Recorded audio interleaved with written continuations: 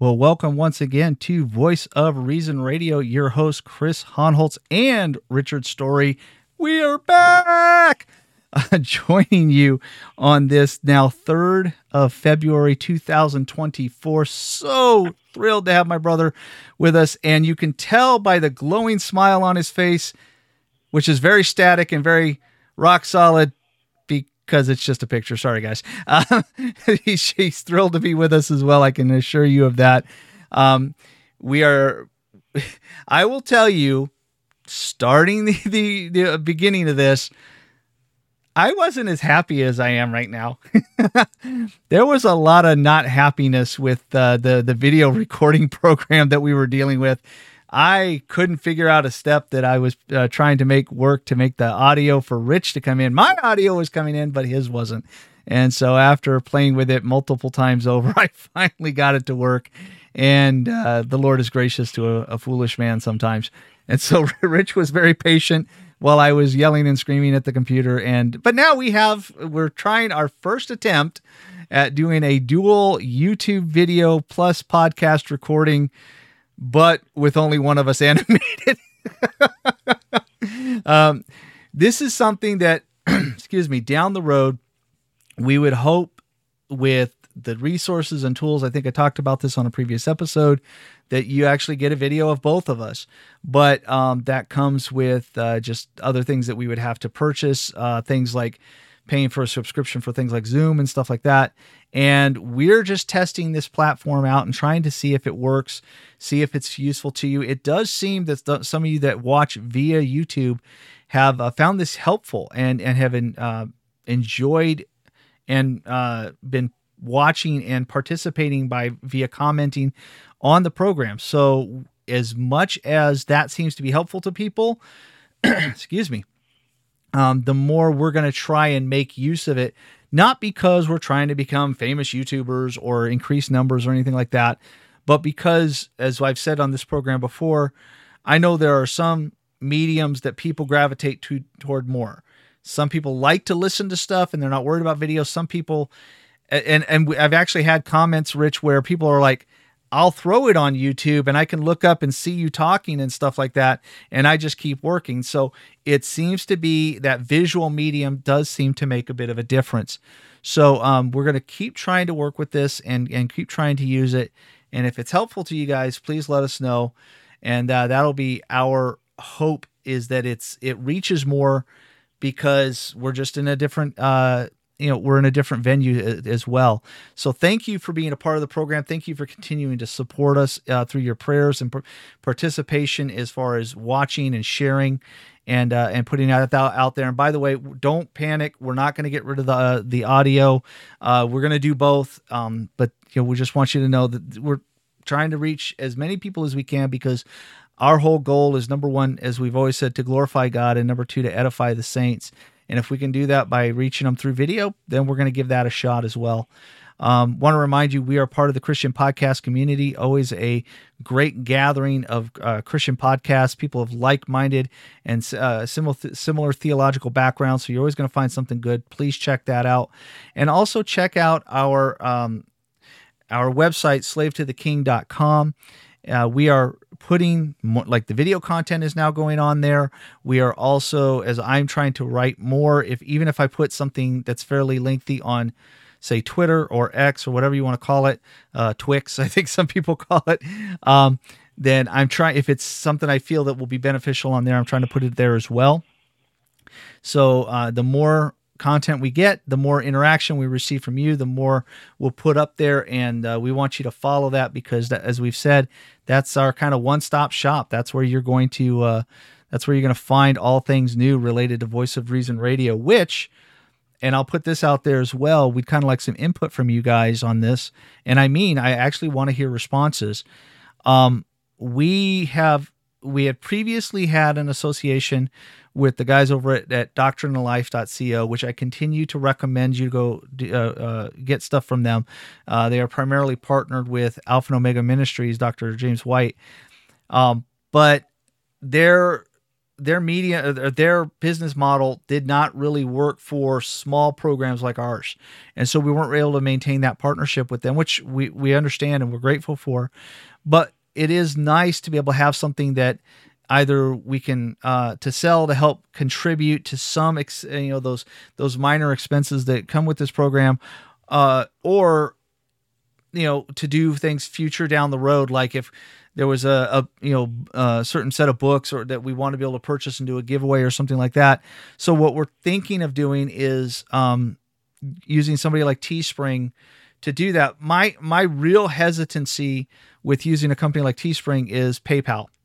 PayPal seems to be the number one way these companies pay out to the folks that use them. So if we if we create a store website with Teespring, for example, you guys buy a mug or a t-shirt or something like that, then what happens is the way that, most of that goes to them because they're putting out the material, but we get a small amount of that in payment. They pay out through PayPal. I really have hesitancy with PayPal because they were the ones, some of you might remember, who said, hey, if you say things that we don't like, we can basically ding you for like $2,500 a shot, and we'll just take it right out of your bank account. And I don't want there to ever be people who put money into this program, even in a small amount, who have that money taken away because PayPal doesn't like what we said. So, but it does seem to be the primary way by which we would do that. So it would probably be with just about any company we went with where that's how that would work. So we're weighing that decision out, and we'd like to hear from you guys. Are you interested in like being able to get a coffee mug with the logo, as you can see on the video screen if you're watching YouTube? Would you like a shirt or a mug or something like that, the ability to get that? Are you willing to do that if it meant we had to use a company like Teespring who uses PayPal? So that's important to us. We want to be respectful of you. We know that money is tight for a lot of people, especially in this day and age. So we don't expect there to be this mad rush for, merch or whatever they call it these days. I don't know what the new terms are, but if you are interested in that, we want to hear from you. So with all of that said, I am so thankful, so grateful to have my brother Rich back. So I got to say it, Rich, how you doing, brother? Oh, as always, brother, better than I deserve, because I deserve hell, but in God's mercy, he granted me salvation. But aside from that, I have to tell you, you're familiar with the movie franchise, The Fast and the Furious? Familiar with it. I haven't watched a single one of them. Well, tonight you're going to witness the slow and the grumpy. Because I tell you what, I'm on the verge of suing State Farm for false advertising. Ooh. Do we dare ask what they did this time? Well, because of one of the commercials, I tell you what, I've been going through this house for about the last 3 days singing Like a Good Neighbor, and I'm yet to see that dude Jake pop into my living room. If anybody gets Jake to show up in their living room, tell them that Rich is still expecting his appearance. So well, I'm going to sue him for false advertising because I've been singing their little lyric songs, and Jake still has not popped up out of nowhere in my living room to discuss my flooded kitchen. But anyway, that's a different topic altogether. But I'm glad to be back, brother. I just realized this is the first time this year you and I have recorded together. The last time was somewhere in mid-December.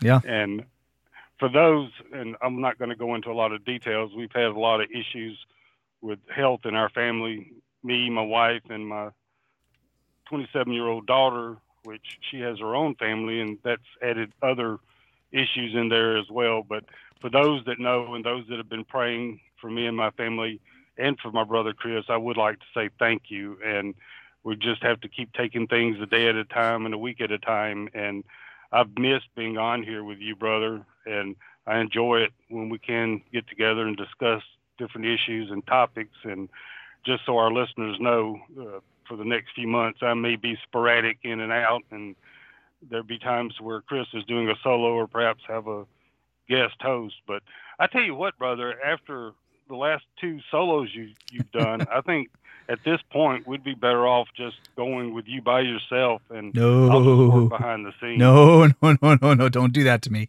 Don't you leave me to do this all by myself. We want to keep listeners. We don't want to chase them off if they have to just deal with me all the time. Well, you were talking about the problems we had getting this show tonight started and recording. It just goes to prove what I've been telling you for years. I have a faith for radio, because the operating system, the software you use for the YouTube channel, that tonight you were going to use my picture.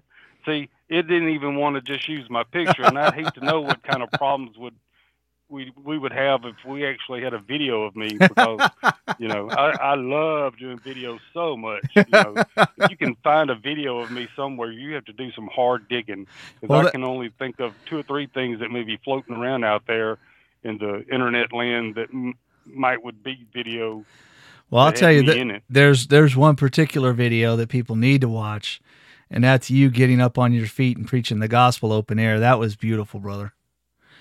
Oh, that was back in 2013, something like that. Yeah, correctly. Quite a while ago, and that was beautiful. That was at the Super Bowl in New Orleans. That was the first time I ever open air preached, and I had 2 brothers holding me up. Yep, and that was just a wonderful thing. And if y'all haven't seen that, you need to go find it. And maybe I can, cajole my brother here before the end of the show to get me the link to that, and we'll put it in the show notes if you haven't watched it. It's beautiful to watch my brother, who is confined to a wheelchair most of his days, get up on his feet with the help of 2 godly brothers and preach the gospel to people coming and going from the Super Bowl. Y'all need to watch that. So, brother, I will echo the sentiments you had. It is wonderful to have you back. I got no I got no problem opening my mouth and letting words pour forth. And, obviously I like to hear the sound of my own voice, right? But there's something that's just very odd about doing this solo. And it can be done. And some people do it very, very well. But we started this coming up on now 8 years ago together, and this April 8 years, which is unheard of in most modern podcast terms. There are some people who have done it far longer. Dr. James White, 40 years or whatever. But he's in a different he's category. A whole different orbit. For our little small orbit, 8 years is a it's long almost time, it's almost unheard of. Say we're not the biggest, but we're one of the longest running. Yep. Small podcast. Kind of like the best kept secret of podcasting. We're still, but it's I would not want to do this solo. And just even if you in the background, it wouldn't be right. It wouldn't feel right, and it's certainly it would not be Voice of Reason Radio. So, nice sentiments, not going to happen. So. All right. So with that said, before we dive into this tonight, any other things you want to say? Well, beforehand, do not hold Chris accountable for anything that comes out of my mouth. If after this episode you have hate mail, you're more than welcome to send it to our Voice of Reason Radio contact page or email us. Just mark it attention rich and let me have it. Just leave Chris out of it. Don't hold him accountable. Because if I go to where I think I may end up going tonight in this discussion, it's going to be a whole lot of you that's not going to like what comes out of my mouth. Well, it's not like we haven't stepped. It's not like we haven't stepped on a few toes along the way in 8 years, so I'm not worried about it. All right, so what are we talking about tonight? Don't worry, we're not talking about Alistair Begg. Everybody else is. We're not. I actually meant it when I said on Twitter the other day. I said all I was going to say about Alistair, and we're not going to say anything more about him. However, and again, this is not about Alistair, but the discussion about that comes out of what happened with Alistair Begg is kind of relevant because a lot of questions have been asked about attending, family gatherings, weddings, at certain kinds of events, and I think it would be instructive to kind of talk about that because all of this was framed around the idea of, do I attend a wedding in which a family member is either homosexual or transgender and marrying a person that is homosexual or transgender? Can I, as a Christian, should I go to this type of thing? That was the question. And as was mentioned on the previous program, and by the way, sorry about last week. Things just happened. I wasn't able to record. That's why we're trying to get this one out now. But the resounding response to Alistair Begg was, no, you don't tell a Christian to go to a joining together of two people in rebellion against God. All right, let me stop you. I want to ask a question real quick.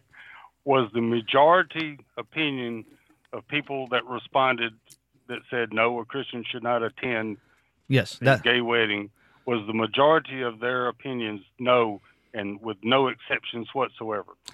I think by and large that was probably what I saw. I don't think there was anybody who felt that there was an acceptable reason to attend a homosexual or transgender wedding. At least in terms of those who were responding to Alistair Begg. There were people pushing back against that, and that's going to be kind of the crux of our discussion tonight. But those responding did not see, and it's one I would agree with. I don't see where there's an exception to something of that nature, and I'll get into that in just a minute as why. Yeah, I have an exception too. Okay. So that's what's going to get me in trouble. That's okay. And this is the thing. Let me preface what we're going to say tonight with this. It was a discussion I had with my wife.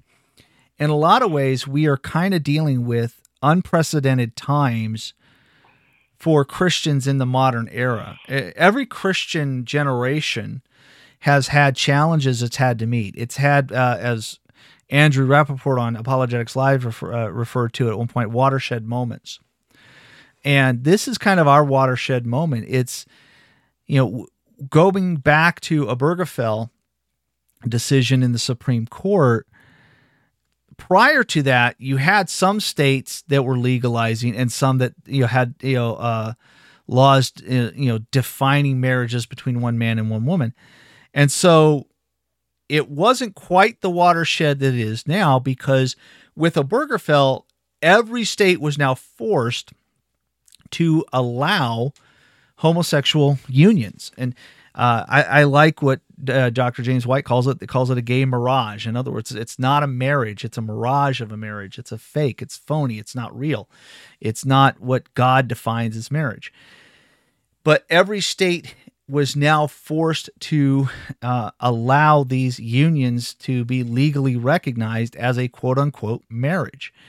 So now what you have are, as that next generation is coming up with an entirely new ethos, an entirely new set of social mores about sexuality and marriage and unions, they've grown up in a culture where this is now the norm.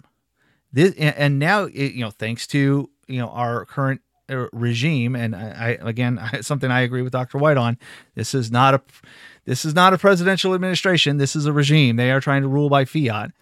Let me ask you a question. Yes. Do you remember when that ruling came down? I don't recall. Roughly. Let me look it up real quick. But here we go. Obergefell v. Hodges was 2015. Okay, so 9 years ago. Yes. So, right. So kids 9 years ago, and we would all agree, in 9 years there has been a massive shift, a massive social shift in our country, following Obergefell in 2015. Well, let me point out this: there was a massive shift prior to that.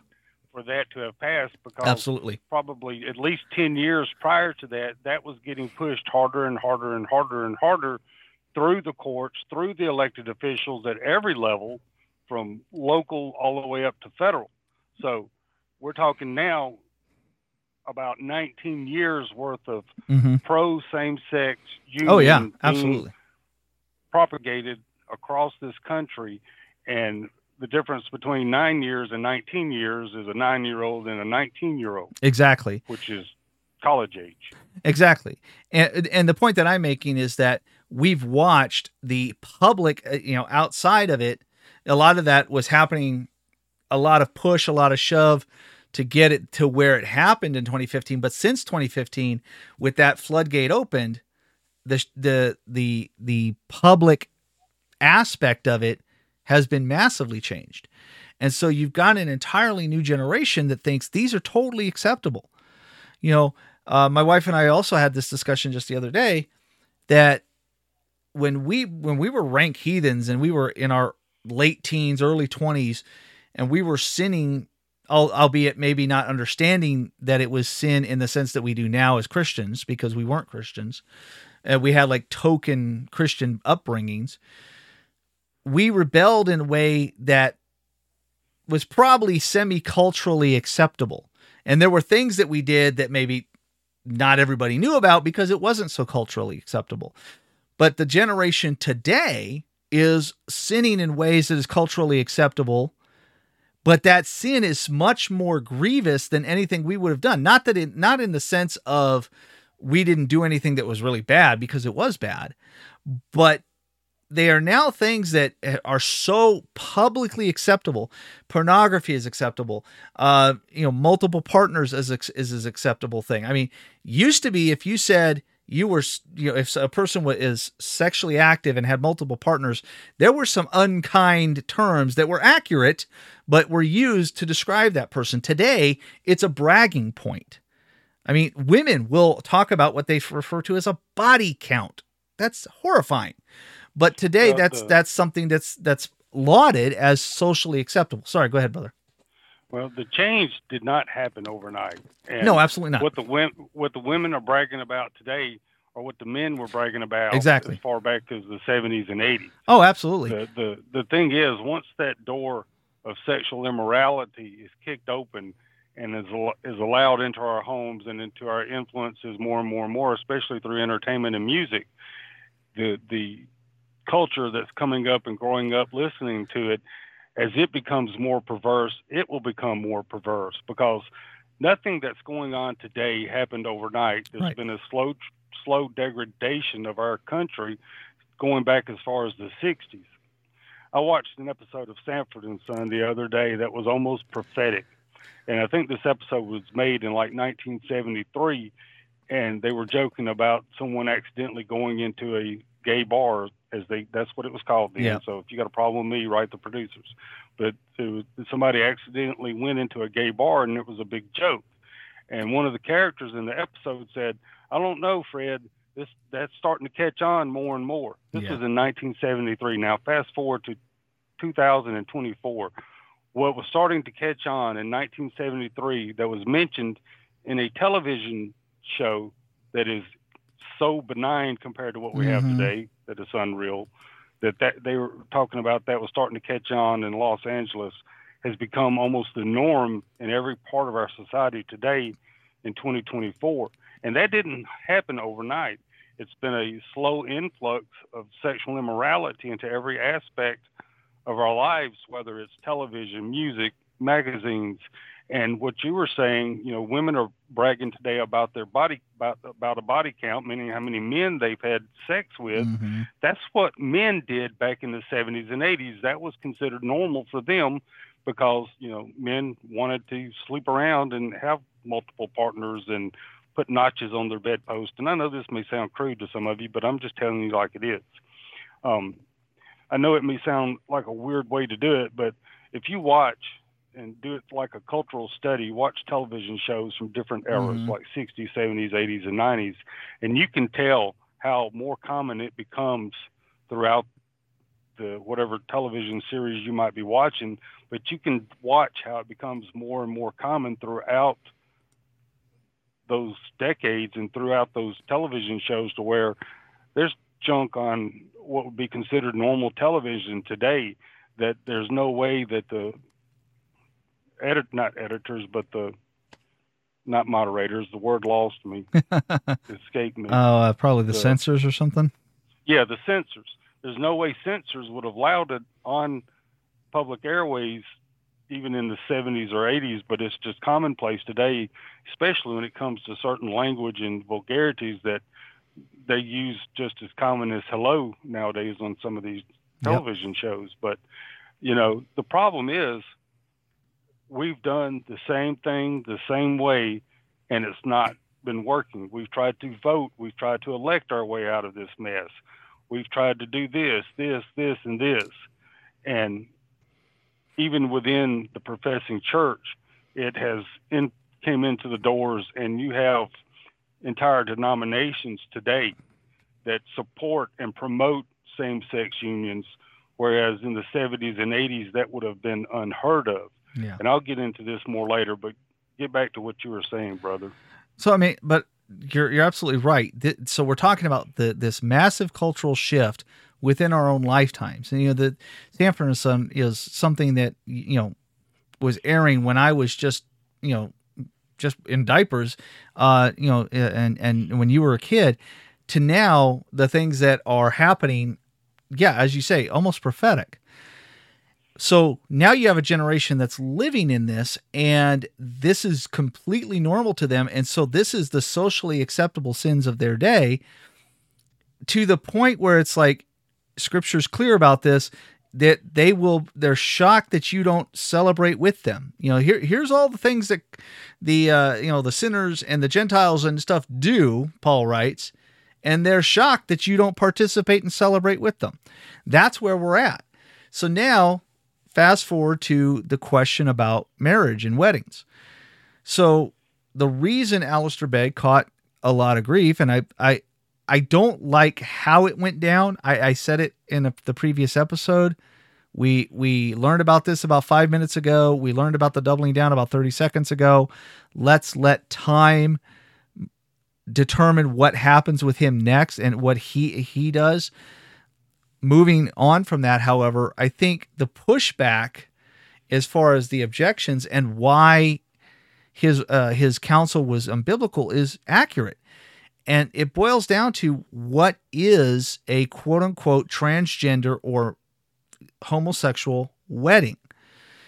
And that's where the questions of, well, what can we attend? What about this? What about that? Start coming in. And every time this subject comes up, you always get those questions. And so when I was on Apologetics Live, I actually saw somebody who was, I honestly believe he was being obstreperous. I think he was being annoying on purpose. He was going, well, what about two people who had been living together previously? Or what if, what if they cohabitated? What if they had been sexually involved? Or what if this person wasn't a virgin? All of the scenarios being two people who have sinned are now getting together, marrying. So if you go to that wedding, then you should be able to go to a homosexual wedding. And there was a similar discussion on, I'm sorry, I'm going to keep calling it Twitter.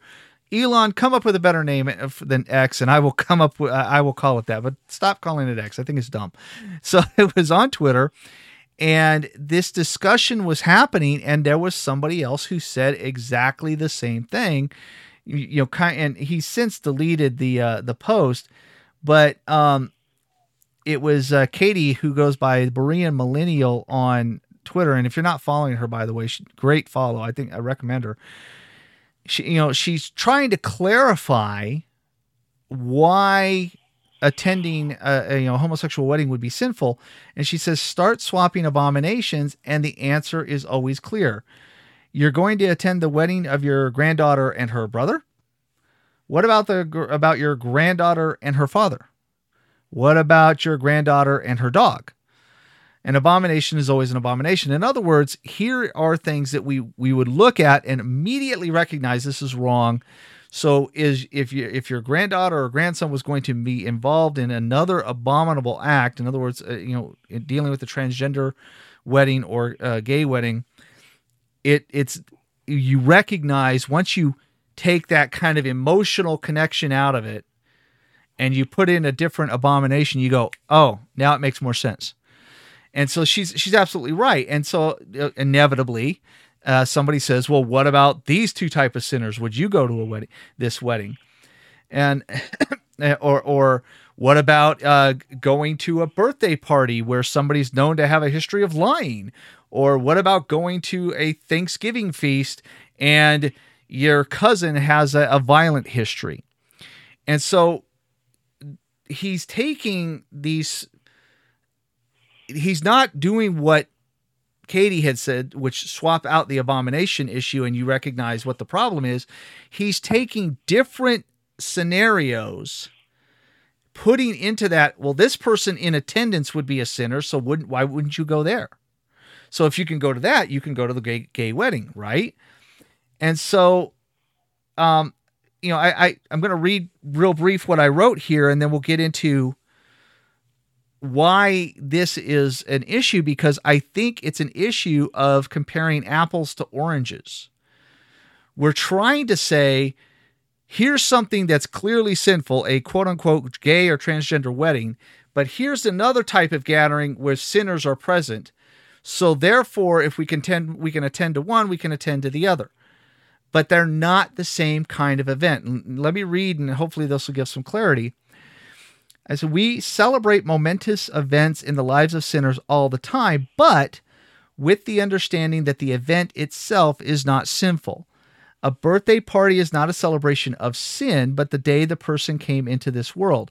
Thanksgiving is not a celebration of sin, but of giving thanks for God's bounty and provision in our lives. A wedding, as defined by Scripture, is not a celebration of sin, but of a man and a woman coming together in a lifelong union before God. Now, when it comes to a gay or transgender wedding, again in air quotes, we are not celebrating a marriage as defined by God. Rather, it is the rebellious union of openly defiant sinners demanding God's institution be defined by themselves rather than God. To attend such a gathering is to give approval of that immoral and sinful union. If you want to compare apples to apples here, then the comparison should be more in line with something like this. Would you attend your daughter's cinematic debut in a porn film?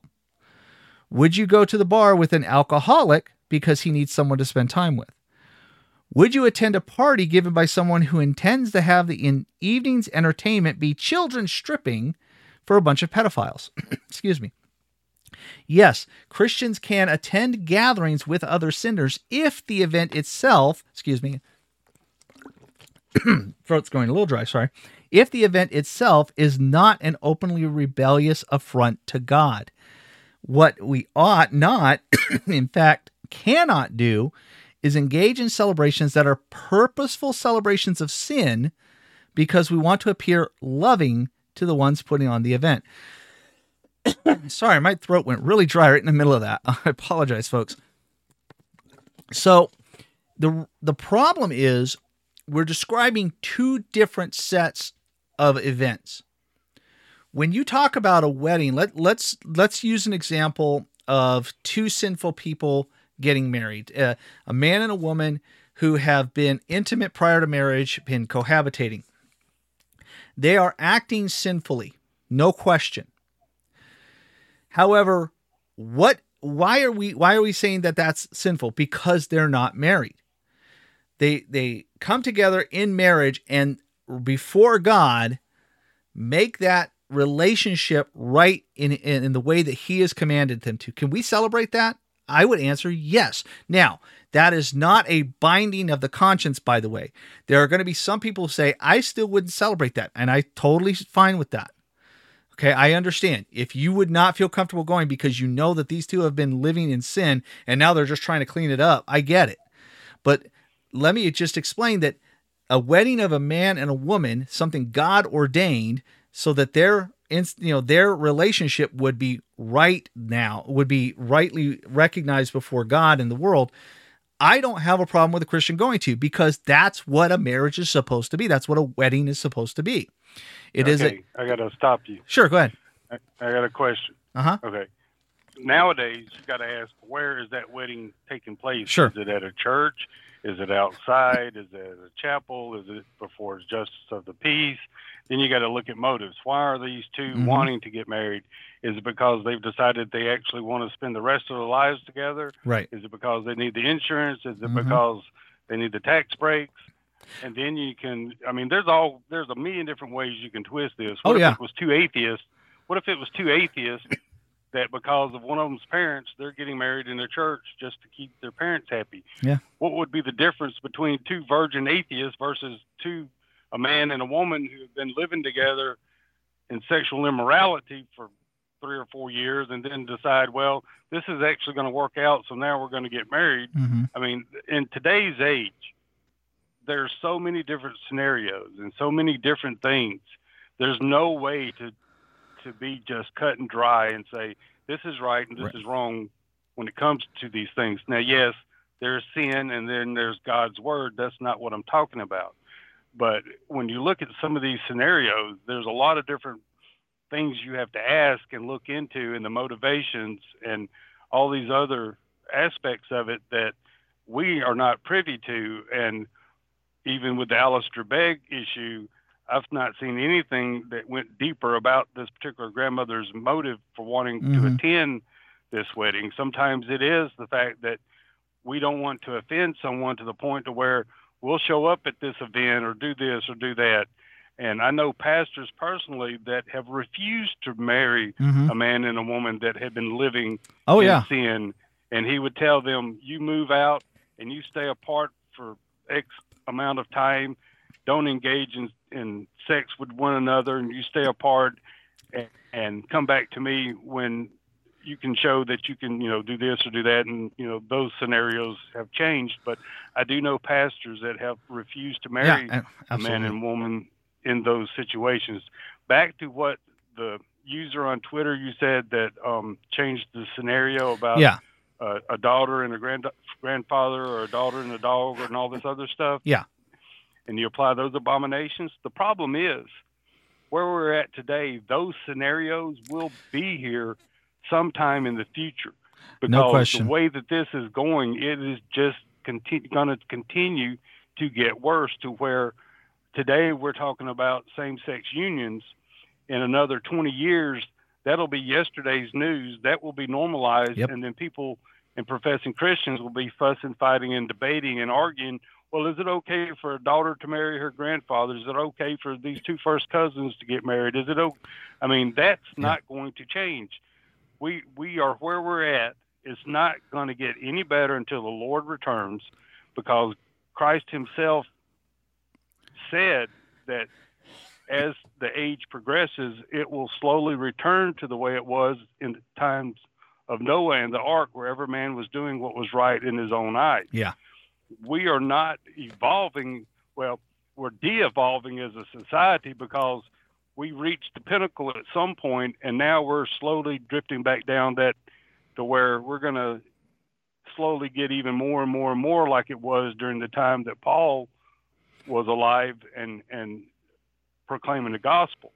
We're just now on the verge of what it was like during the times of the New Testament. We're not as bad yet as it was then, and we're slowly but surely getting to that point. And there's a lot of things that our generation and future generations as Christians are going to have to face. And you were talking about watershed moments. Well, Christianity has failed the first watershed moment, and that was social media. And future generations looking back are going to look back at us first generation of social media users that are professing Christians, and we're going to look like the church in Corinth, because all we do on social media, by and far, and when I say by and far, I'm not saying everybody does this, but most of the accounts you come across are doing this. All they do are fuss and fight and debate and argue and backstab and backbite and everything that Paul basically condemned the Corinthian church for doing, and throughout his epistles continued to remind them, act in love, act in fellowship, live a way that is honoring to Christ. I have to say, at this point in time, most, and I say most of you, and when I say most of you, I include myself in this because I'm guilty of it at times too, we show the world we're nothing but hypocrites. Yeah. Most of you listening to this have acted hypocritically at some point in time, either on social media or when it comes to some of these issues, because sadly, I know some professing Christians that have made stands against homosexual weddings. There's no way I'd go. There's no way. If it was one of my kids, I'd kick them out of the house. I'd never have anything to do with them again. I'd do blah, blah, blah. But yet at the same time, they're sitting around watching television shows that I'm not even going to get into. Let's just say that they would be classified as pornographic. Yeah. That is hypocrisy. First point and thing that we need to make sure we're doing first and foremost is yanking that 2x4 out of our own eye. Yep. And we cannot understand and know the motives and motivations of every single person under the sun. Yes, there's some professing Christians that go along with all of this because they're too afraid to offend someone. Yes, there's a lot of them that go along with it because they're too afraid to offend this relative or whatever else. But even within circles that you and I know, brother, that, you know, have condemned the same-sex union and attending it, say, well, I wouldn't even go if I could do this or that and everything else. But the real question is, we don't know what we would do for sure unless we were put in that situation. So my first suggestion would be, instead of jumping on a bandwagon and making declarations, we need to truly examine ourselves first and ask, okay, what would I do if my brother or my sister or my child or grandchild was involved in a same-sex relationship and was going to have a same-sex union? What would I do? Yeah. Well, my first answer would be, first, I'd never get invited to that wedding because long before that, they would know my opinion. They would hear me proclaim the gospel to them, and either the gospel would turn them off and turn them away from me, and they wouldn't have anything else to do with me, or the fact that they already knew where I stood on all these issues and that how I stood and my opinions about sexual immorality, not just homosexuality, but all of it. They would know those views, and most likely they wouldn't have anything to do with me anyway, because they would be more than aware already of where I stand on the Word of God and the declaration that sin is sin, and this is right and this is wrong. Before you go too far, I do want to throw a caveat in there. A good brother of ours, Andrew Rappaport, actually described almost that exact scenario on his show on Apologetics Live, where he had a cousin who was professed lesbian, was going to get married to another woman. You and I both know Andrew. The man does not in any way, shape, or form sugarcoat anything. And he was very clear about his position and what the scriptures say, and he's very evangelistic. So we all know that there was never a time where they were in question about what he believed, yet they still invited him because he's family. And they had a conversation about it, and Andrew still shared the gospel with him and still declined to go. So I just want to put that out there because I don't disagree with what you say, but there was one person who responded online who said very firmly, basically saying that if nobody who was genuinely, saying, speaking the truth about the scriptures and what they believe would ever be invited. And that's just hogwash. It's going to happen. The question is, what do you do then? Like you say, how am I going to respond to this? So by and large, is that very likely going to be, well, I'm not going to invite Chris because he's a Christian and he's very much dead set against, the idea of a homosexual wedding. So I'm not going to invite him and have him create problems. So is that the most likely going to be the case? Yes. But there are brethren who are, as you are, very clear about what they believe, very clear about what the scriptures say, very clear about the gospel, and yet may still get invited. So I only want to throw that out there because I want people to be very cautious. Just because someone does get an invite to such an event does not suddenly mean, well, that person clearly never said anything about what they believe. That's hogwash. Let's not do that. But I would say what you've just said, that probably more often than not is going to be the case. So just wanted to throw that in there before we went any further. Keep going.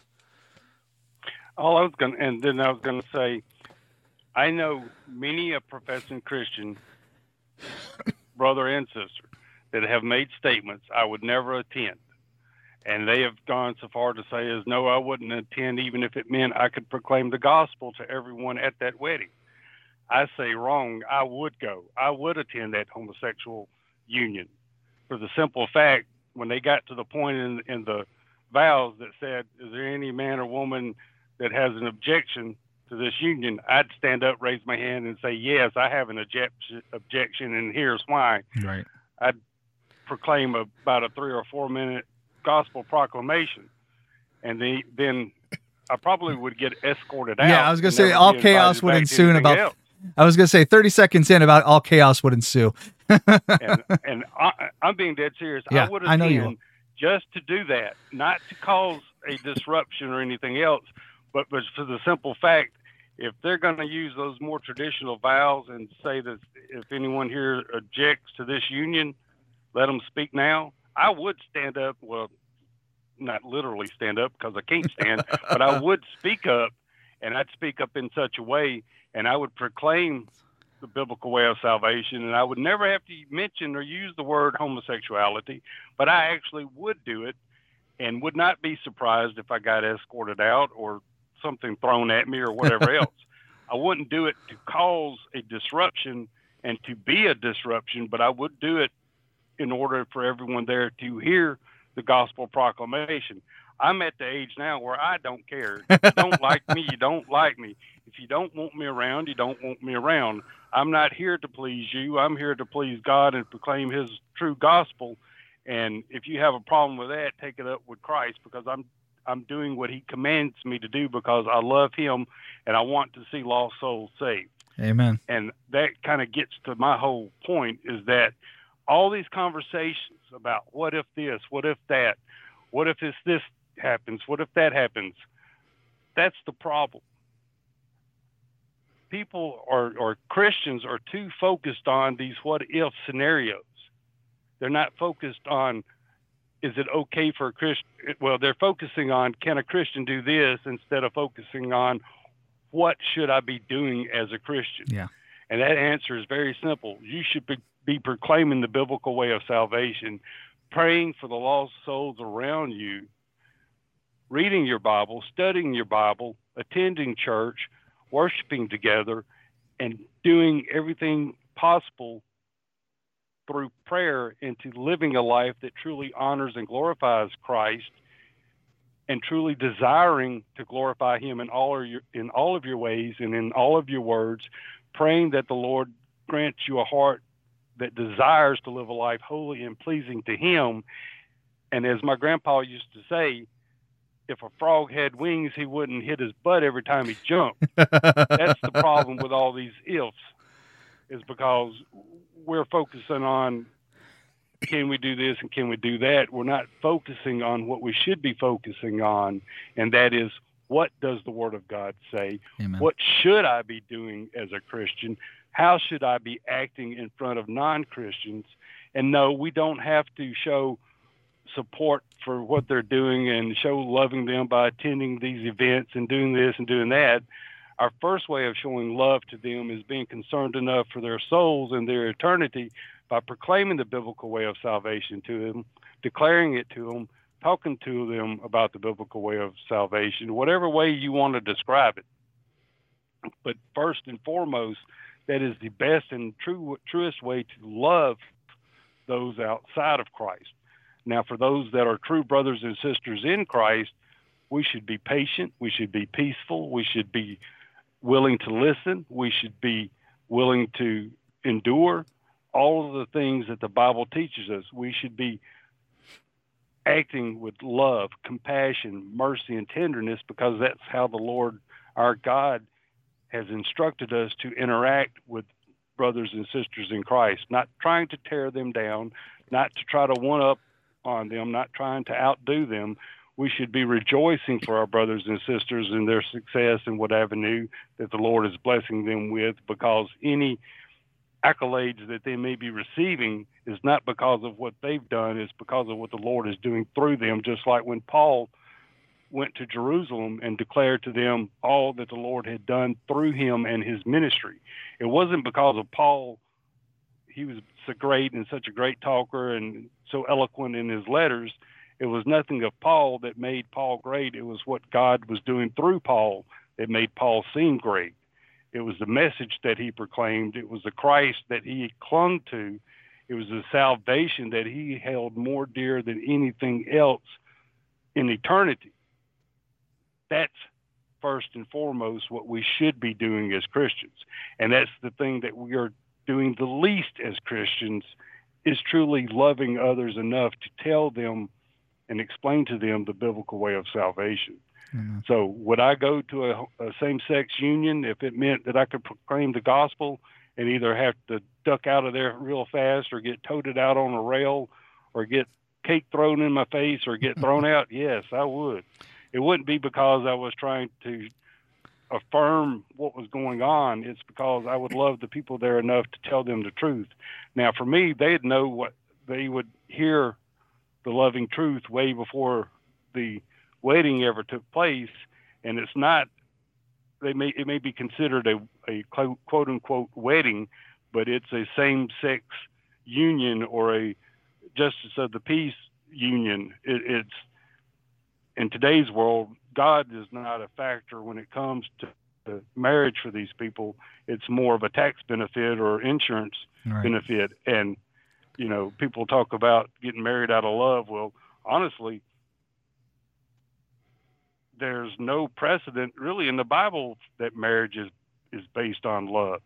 It tells us how we are to treat our spouse, our husband or our wife, but there, you know, that may be a discussion for another time, but traditionally there's no, you know, for what centuries marriages were arranged and we had all these other type of things, but in the different scenarios, sometimes we have to approach it like Paul talked about eating meat that had been dedicated to idols or offered to idols.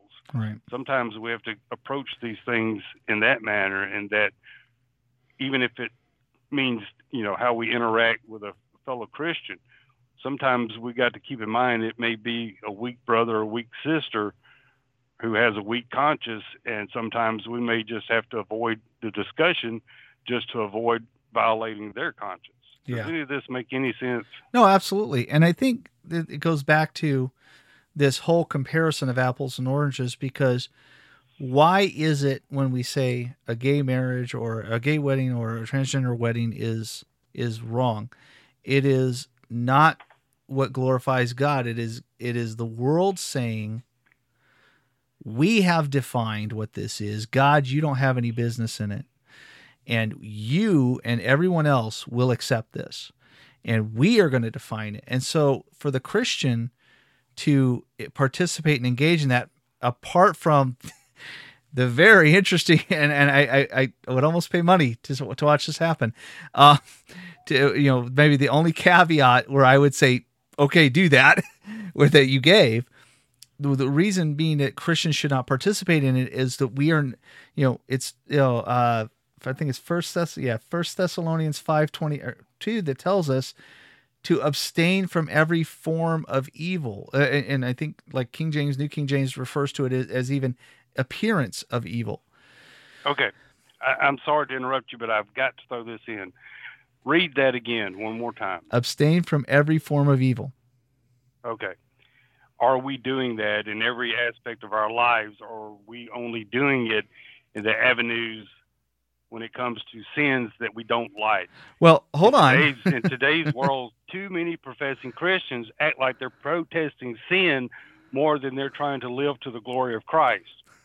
No, and I don't disagree with you, brother, but my point in this is that when it comes to this issue, because we are all facing it now, it's no longer something that maybe a handful of people might experience.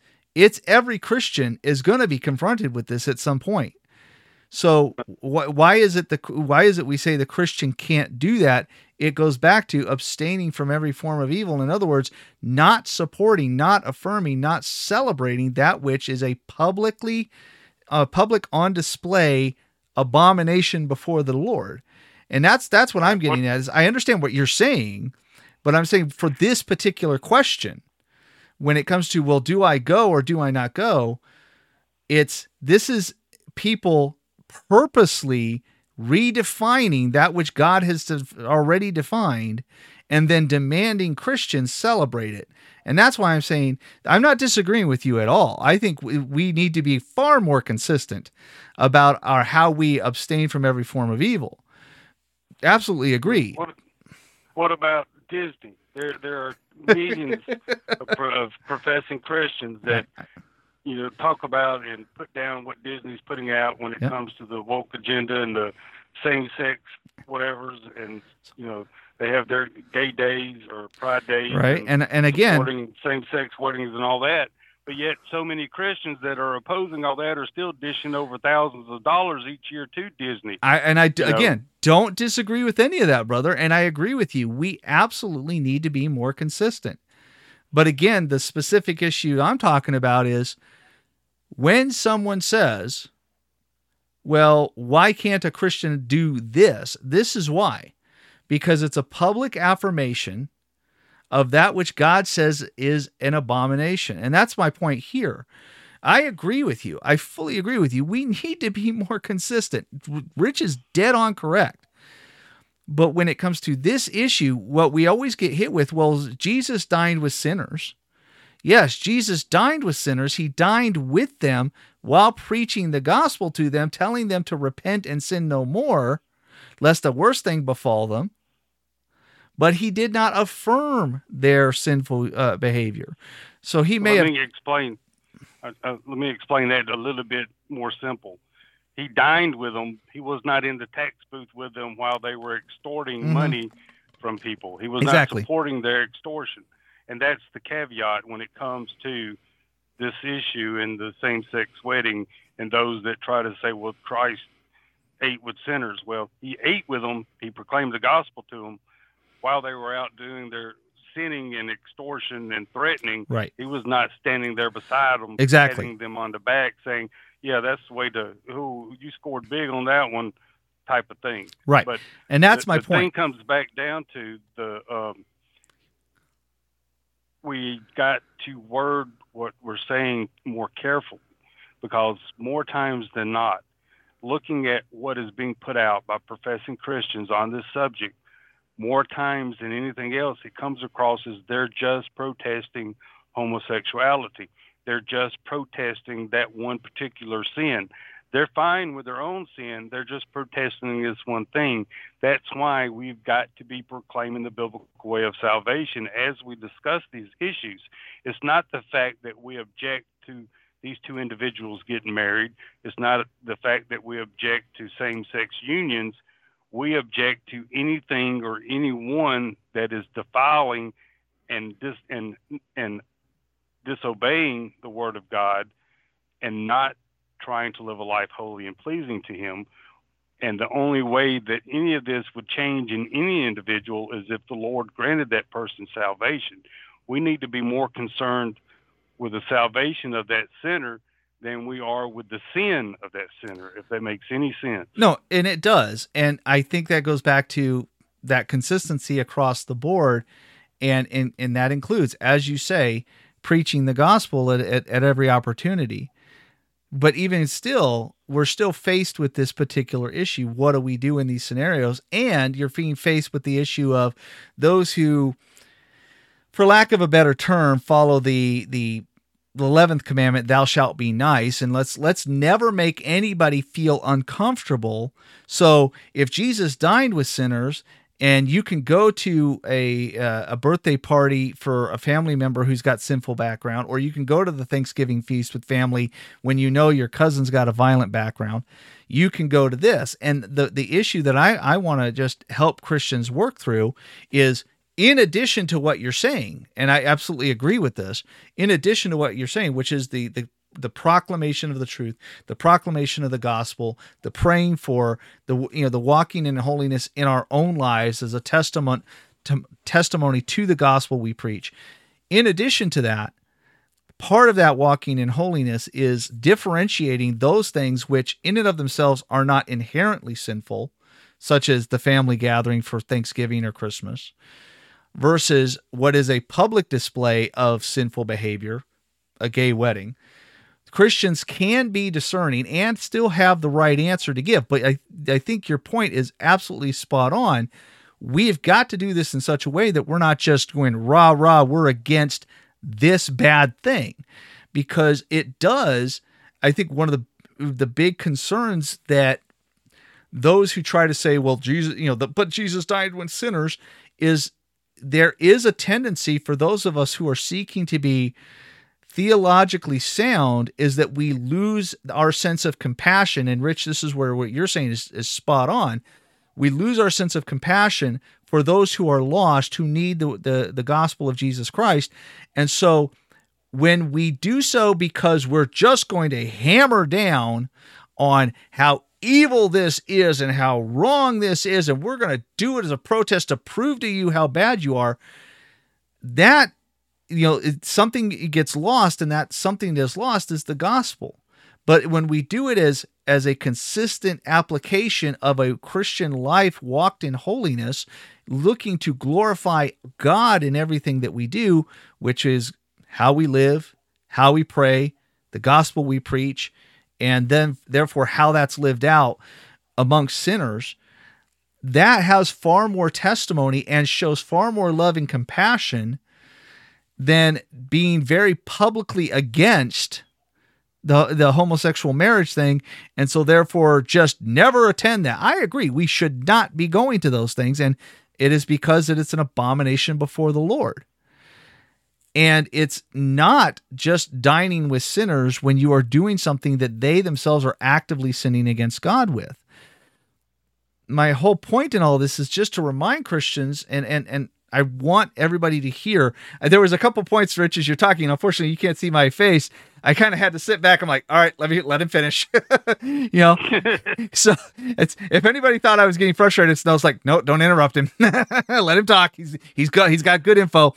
I haven't done this in a while. Yeah, we're out of practice.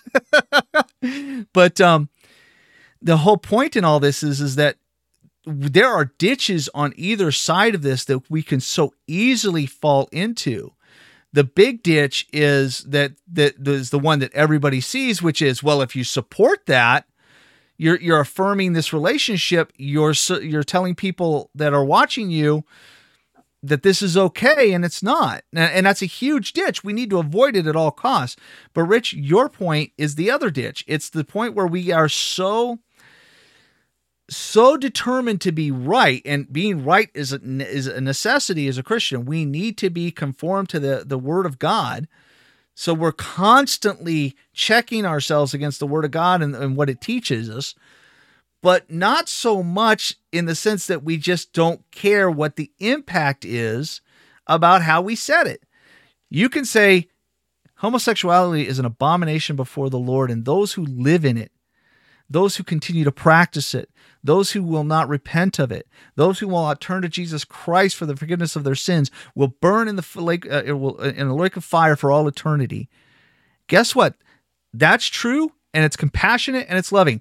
But if you just say, you're all just going to burn in hell as you bunch of insert slur, is it true? Yes. Is it unloving? Also, yes. We have to be very cautious, as you said, Rich, about how we're approaching this, because if we become the stumbling block because we're more determined to be right than we care about the compassion and the love that we share in the gospel and calling people to repentance, then we could be right and we're just jerks. Well, for the censors that are moderating YouTube, because of what you just said, let me clarify. It's not just homosexuals. If you're a man and a woman having sexual intercourse outside the bonds of holy matrimony, you're fornicating, you're living in sin, as if you're lying to your boss. If you're cheating on your spouse, if you're dishonoring your parents, if you're not loving God with all your heart, soul, mind, and strength, you are in sin and will spend an eternity in hell. It's not just homosexuality that's a sin. All sexual immorality is a sin, whether it's a man and a woman, two teenagers, whatever. Sex outside the bonds of holy matrimony is defined as fornication according to the Bible. And according to the Bible, marriage is between one man and one woman, period. Amen. It has nothing to do with us picking on, quote unquote, picking on homosexuals. Right. Because that statement has gotten many a person banned from different platforms. And I just wanted to clarify for anyone listening to this, and make sure that you're examining yourself and looking at your own self. It's not just homosexuality that's a sexual sin. If you are having sexual relations with someone that you are not married to, as defined by God, being one man and one woman, you are living in sexual immorality, which is an abomination before our Lord God and Creator, and you need to repent, turn to Christ, and beg Him to grant you the gift of salvation. Beg Him to forgive you for your sins. Open up your Bible, read Psalm 51. That is the only sinner's prayer that is listed in the Bible. That is a repenter's prayer. And you need to open it up, go to that, and read that, and pray through it, and beg God grant you salvation. Amen. And I want to share something with you. I'm reading through Owen Strachan's book, The Warrior Savior. For those who are lost on, well, you're so focused on sin. Why are you saying sin? Why is sin so bad, etc.? It was a quote that I shared on social media the other day from this book I thought was absolutely fantastic. He said, sin is wrong ultimately because it offends our Creator, who made us for His own glory, and is thus personally dishonored when we break His law. So what you're describing, Rich, when it comes to any form of sexual immorality, God did not make you so that you could enjoy, sexual intercourse as some sort of entertainment. He made you for His glory, and the gift of sexual intimacy is to be between you and your spouse, and that marriage is a reflection of God and His relationship with His church. So when you engage in any form of sexual immorality, you are offending the God who made you and gave you that gift that was to be used to glory to His name. So when you are doing that and you think it's no big deal, what you're saying is you're telling God, it's mine, I can do it whatever I want, and it doesn't matter what you made me for. Which is, and that's an absolutely fish shake to the Lord. Go ahead, brother. It goes back to what people don't realize. Pride is the root of all sin. Pride can be used to describe every sin that's listed in the Ten Commandments. Pride can be listed to describe every sin that's mentioned and laid out throughout the New Testament. Pride is the root of all sin because pride was the first sin. Yep, indeed. So as we wrap this up, just a couple more thoughts, and then have you finish up with what you want to say there, Rich. Like I said, that you need to compare apples to apples when you're talking about different forms of gatherings in which we get together and what's actually going on at these gatherings. When it's something that is a clear a violation of God's commandments, we ought not be in attendance to those things because we are giving our support and affirmation that it is acceptable. And as a Christian, that's not something we should ever do. However, there will be types of gatherings in which it's mixed company, and there will be people who are not, or who are doing sinful things in their lives, but getting together with the family, and there are sinners present, so to speak, is not the same as affirming a public union that is an abomination before the Lord. Now, to take it one other step, we were talking before about people living together or different sins that led to this union. one of dear sister in this conversation said something I thought was absolutely spot on. Something that is not inherently as sinful, a man and a woman getting married, can be very sinful if what she described was a man leaves his wife and is now marrying his mistress. That would be just as sinful as a man and a man, or woman and a woman, or a transgender wedding occurring, because you would be celebrating a man who had been committing adultery, wrongfully divorcing his wife, and now continuing to be in adultery even though he's put a ring on this woman's hand. So that is one of those, again, we've talked about the whole gay transgender wedding thing, but there are scenarios where even something that in and of itself normally would not be considered a celebration of sin could be. And that's one such scenario. If you're going to be told, if you were to be invited to a birthday party, but the person being celebrated is, the big celebration is all the evil criminal behavior they've been doing, for example. Well, no, you're not going to go to that because that person is a wanted criminal. We're celebrating their criminal accomplishments. It's all going to be part. Of course, you're not going to go to that. Okay, you're going to go to a Super Bowl party. Okay, that's coming up, right? Super Bowl's coming up. Nice to see the 49ers that I used to watch and cheer on when I was in high school back in the Super Bowl. Yahoo! That's about as excited as I get. But if the entertainment a portion of this party was going to involve openly sinful behavior, you shouldn't go, right? Because you are taking part in that which is evil. You're supposed to abstain from every form of evil. So the guys are getting to have a Super Bowl to get party. Okay, cool. I'm going to go. And they're going to bring in a stripper. No, I'm not. Right. So that which is abhorrent to the Lord is not something we should ever publicly be part of. But with all that said, Rich, your side of this is, I think, the part that we so often lose is it's not the Christian duty doesn't rise and fall with I don't go.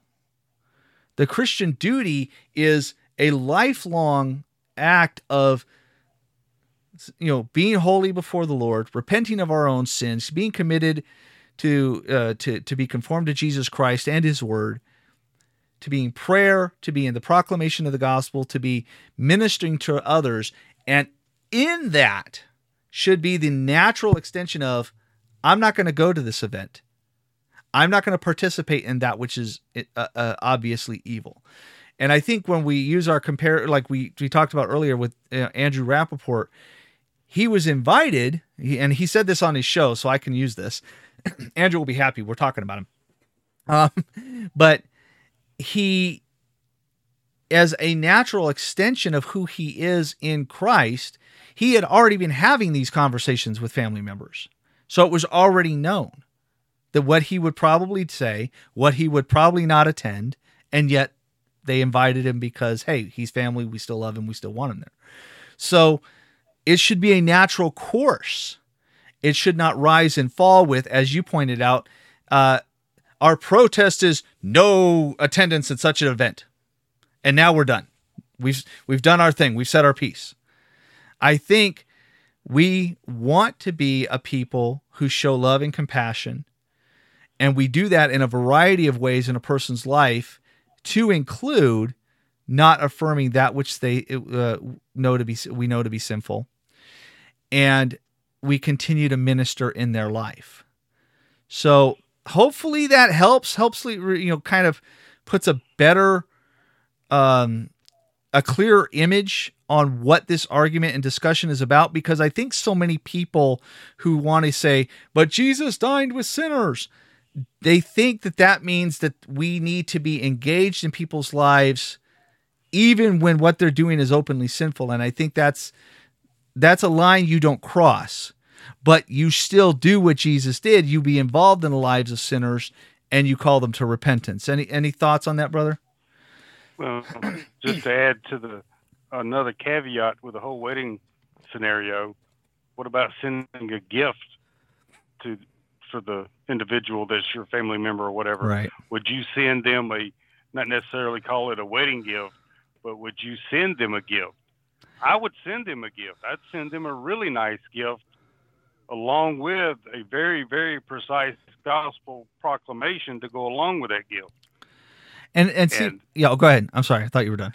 But some of these conversations, I've seen that question come up about sending a gift, and I've seen people take that, fist hard table slam.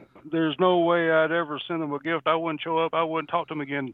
Da-da-da-da-da. But my point is, you're missing an opportunity to show compassion, not affirming what decision they're making, but an opportunity and love for that person by using that opportunity to proclaim the biblical way of salvation to them. Right. I would say it in this way. I would not send a gift, although in the discussion that's been going on that everybody's talked about a certain pastor who's they're not happy with, the gift that he was talking about was a Bible. That gets lost. But be that as it may, in relation to sending a gift for this union, I would not. But, and this is what I said on the previous program, I like what Matt Slick of Carm had said. Let's say he had neighbors that moved in were a homosexual couple. He'd introduce himself. He'd make talk with them from time to time. He'd make sure to share the gospel with them. If he happened to be at the store and he knew they needed, say, juice or dog food or something like that, and he happened to see it was on sale, he'd grab some and drop it off for him. The idea of being able to do things for individuals who are engaged in a lifestyle of sin shows lots of compassion without ever affirming the relationship. So I believe that there's ways that you can do and maintain that. And I think I used the example of maybe like a prodigal daughter or son. Maybe you don't maybe their living situation isn't something that you approve of. You don't you didn't help them with that scenario, but they lost their job because of layoffs and they need help with the rent, and you pay, you give them money for the, help them out with rent or something. That's a way that you help show compassion in their circumstance without affirming the sinful choices they've made. I think there are lots of ways to do that. I would handle the gift situation differently. I wouldn't send a gift, but I would not cut them out of my life. And I would certainly, if there were places that I could show compassion, or a birthday comes up, hey, I send them a birthday card, or I send them a gift card, or send them a present, or attend the birthday party or something like that. I think there are ways that you still can do exactly what you described without giving the appearance that I've celebrated and affirmed that particular union. So I don't think my answer is that different from yours. I think I would just draw the line of where I show the compassion is going to be different, just because I want to make sure that line doesn't get crossed. Well, and in my view, the compassion is not the gift. It's sure claiming the biblical way of salvation. No, I totally agree with that. A tract or a letter. And even in these other settings, whether it's the individual that needs help with a rent or the neighbor, even in doing those things, it would be accompanied with a tract or a gospel proclamation or a verse or something that shows that this is the compassion in Christ, that you can be saved, but you have to turn from your sin and turn to Christ and beg him for forgiveness. You cannot choose to be saved any more than you can choose to be born. And I know that's going to ruffle some feathers, but Christ didn't say, choose to be born again. He said, that which is born of the Spirit is the Spirit, and that which is born of the flesh is flesh.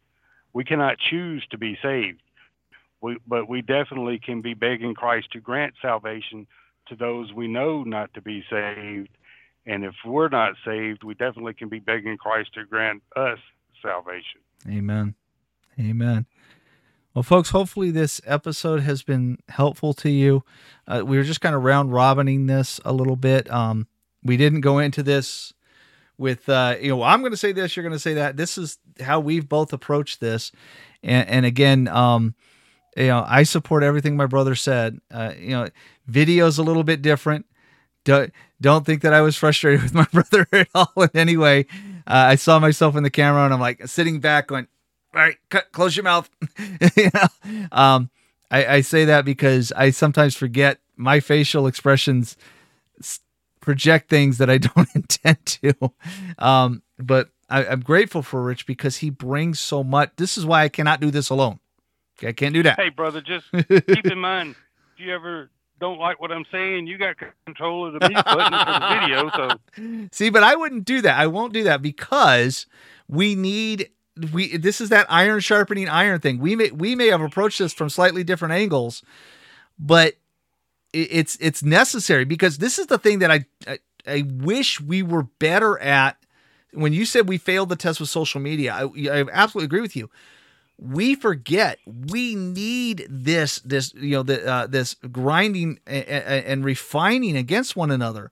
We need to hear these things. We don't need to be insulated in our little theological bubbles and just get, oh, your answers are so fantastic and they're so great and I'm just going to agree with everything. That's terrible. You get blunt, dull edges that way. You need this iron sharpening iron, and we don't do this well.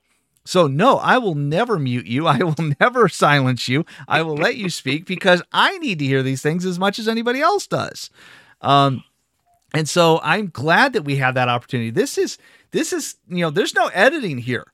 This is what you get. There's no improvement. Okay. When this is done, I start this video, I hit play, record, it goes through, I hit end, it gets uploaded. This is as good as it gets, folks. So basically, at one point, you were giving me stink face. No, I wasn't trying to give you stink face, but I saw my own reflection in the camera and I went, that kind of looks like stink face. And I'm not good at it. I don't have a poker face because, and I'll say this is anybody that doesn't know me, I don't handle interruption well. And I get on a train of thought and my kids would do this to me or my wife would do it or other family members do it to me. And that face comes out because I'm like, I want to finish what I'm saying. Let me finish. Normally I don't try to interrupt you, but I'm rusty and nah, you were great, brother. Well, and a lot of times if I don't say what's on my mind at that moment, in about 2 seconds it'll be gone, and I won't remember what was on my mind to begin with. No worries, brother. You are free to interrupt me anytime. I'm grateful for it because we need it. We need it. All right. Well, I know one thing. You tipped me off. Next time, the first time we ever get to meet, I'm going to bring a deck of cards and a pack of cookies since you don't have a poker face. This is why I don't gamble. See, I know better than that. I gamble when I get online and I get myself in trouble. I wouldn't gamble with real money. But did you not hear what I just said? I did. I'll bring oatmeal raisin cookies and coffee. And every hand you lost, you'd have to drink some coffee and eat a cookie. Now, see, I don't gamble. I know better. And I know we need to go, but I got to ask you a question. Yes. Do you ever think, we read the letters from Paul in the New Testament. We can't know his tone or the emphasis he put on certain words as he was writing them or as he was saying certain things. But I just have to imagine after the last couple of weeks reading interactions online on Twitter, X, whatever it's called now, that I really think, because I begin to have some of the same feelings, I really think Paul would have wanted to walk up to some of these people kind of like Esther went up against Sanford's head in that old TV show and just want to whop them upside the back of the head and tell them to straighten up. Do you think he ever actually had that kind of feeling that just wanting to slap somebody upside the head and tell them to quit acting like such a fool? So for people, I'm holding this up. This is a meme that got shared. It was one of my highest ever tweets back in 2022. And it's a picture of somebody standing at a lectern with a big screen behind him. And the screen says, General Pauline letter outline. Grace, I thank God for you. Hold fast to the gospel. For the love of everything holy, stop being stupid. Timothy says hi. That's not entirely wrong. And so I do believe there were times you can kind of almost read that little biting, I'm going to smack you. The letters to the Corinthians, where he says, shall I come to you in love, or shall I come with you with a rod?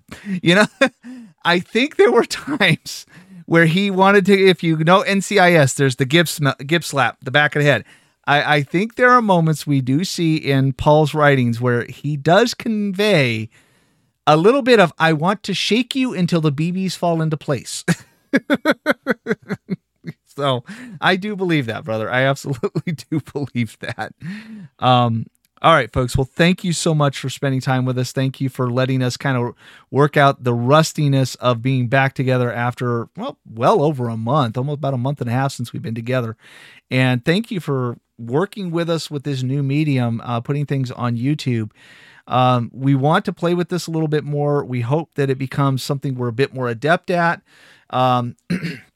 And maybe get the more tools to make it, to refine it and make it useful to you. But that's where you come in and you let us know what you think. And is this something you want to see more of? And do you want to see Rich's actual video face instead of a picture? No. I'm really trying, folks. I'm really trying to wear him down. But with that said, we want to thank you for spending time with us this week. We look forward to spending more time with you guys. As Rich said, and I've said, we try to be consistent. But like you, we have families, we have jobs, and yes, I'm retired, but I'm working again. And so, because I still have bills to pay. Even my retirement check pays most of it. I still have other bills to pay. And so, and it's not easy with Bidenomics making everything more and more expensive. So that's going to get me in trouble on YouTube. Sorry. So if there are weeks that we can't make it, we'll do our best to let you know. If we have to make an adjustment to the recording schedule, maybe it's bi-monthly instead of every week, we will keep you apprised as best as we are able. So pray that the Lord would make that possible for us to do this as consistently as possible, because we want to be a blessing to you and we don't want to leave you guessing if or when something's going to be done. But keep our families in prayer, because they have to live with us and they have to put up with us, but they are also gracious to give us their this time to do these things together. And we are grateful for you. We are grateful that you get to you spend time with us and praying for us and sharing this program. And so we just want to encourage you. Rich, any last thoughts before we go?